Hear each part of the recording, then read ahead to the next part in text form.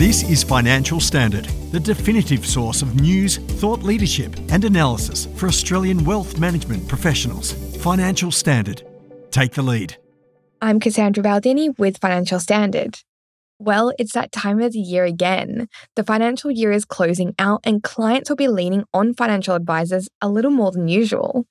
Today, I'm joined by an advice technical and regulatory expert who has spent over a decade working in financial services, assisting advisors and businesses. BT's Tim Howard. Tim, thank you so much for jumping on the show today. Pleasure. Great to be here. You've been providing strategic advice to advisors for a long time, and almost every year there's something different to account for. What are the big considerations this year, and how can advisors help clients prepare? There's probably a number of considerations coming into year end. Whilst we sort of found that from a superannuation or a tax point of view, some thresholds are changing going into the new year. So there's some opportunities, I think, maybe before year end to look to maximise contributions this year and even look to delay starting pensions until next year. Now, both of those strategies are really dependent on the client's individual position, as always. From a contribution point of view, I think that given the impending change to personal income tax rates, which remains on the horizon, it remains legislated for 1 July 2024, there's actually an advantage in looking to make concessional contributions this year or next year ahead of the reduction in personal income tax cuts.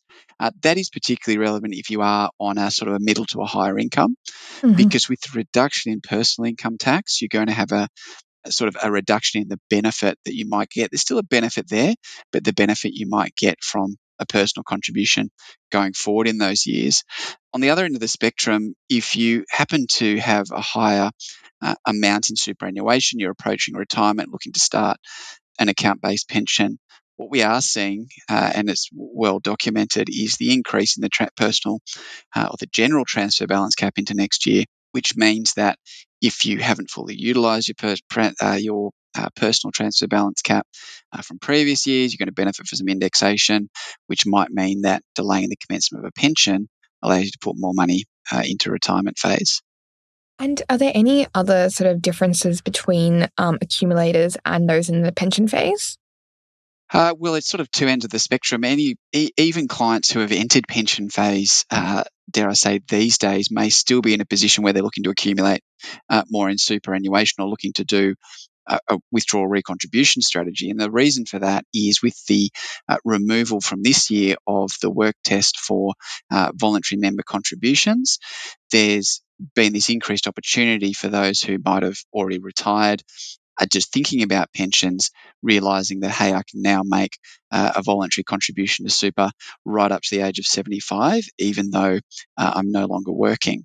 So there's an advantage in that for people in that position. And what about deductions available for investments and property investments and shares? So deductions are making sure property investments, making sure you've kept, hopefully, as you do every year, all records of any expenses associated with your property, making sure you provide them to your tax agent so that you can claim against any income, any eligible income expenses, any capital expenses can be kept on record to be used when you do look to sell the property in the future.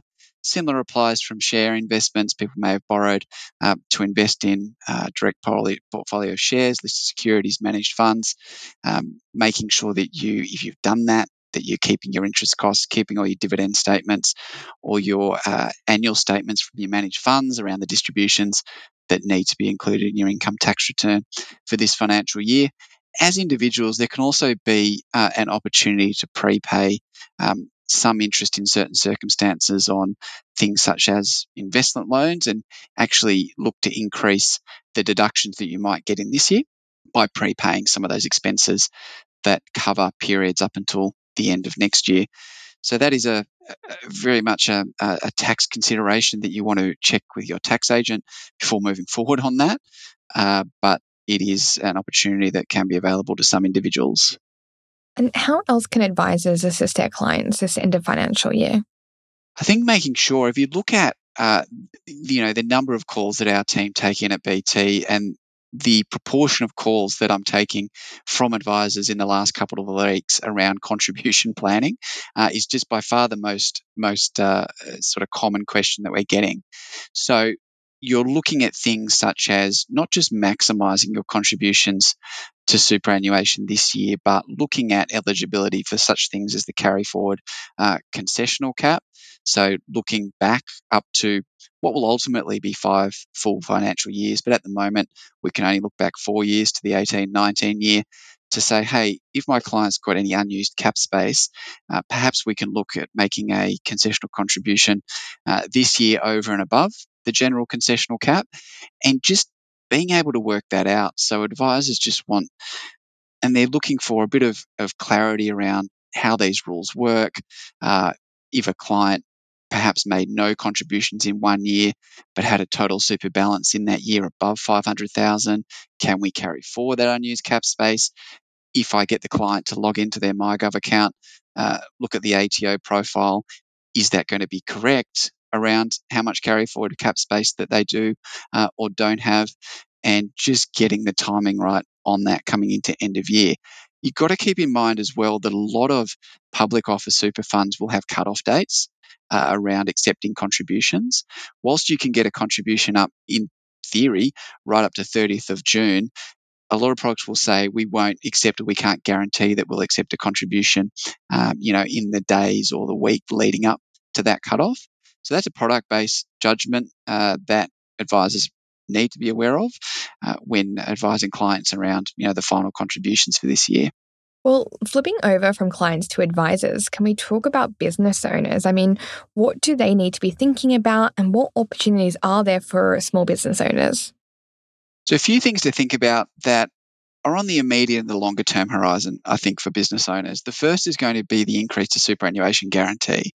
So this is not really getting as much mention as it used to, but the rate of SG is continuing to increase up to 12% in a few years' time, but 0.5% each year, 11% from 1 July next financial year. So if they do have employees, need to make sure they make adjustments in their payroll systems to ensure that their increased obligation to pay super guarantees being made for their employees.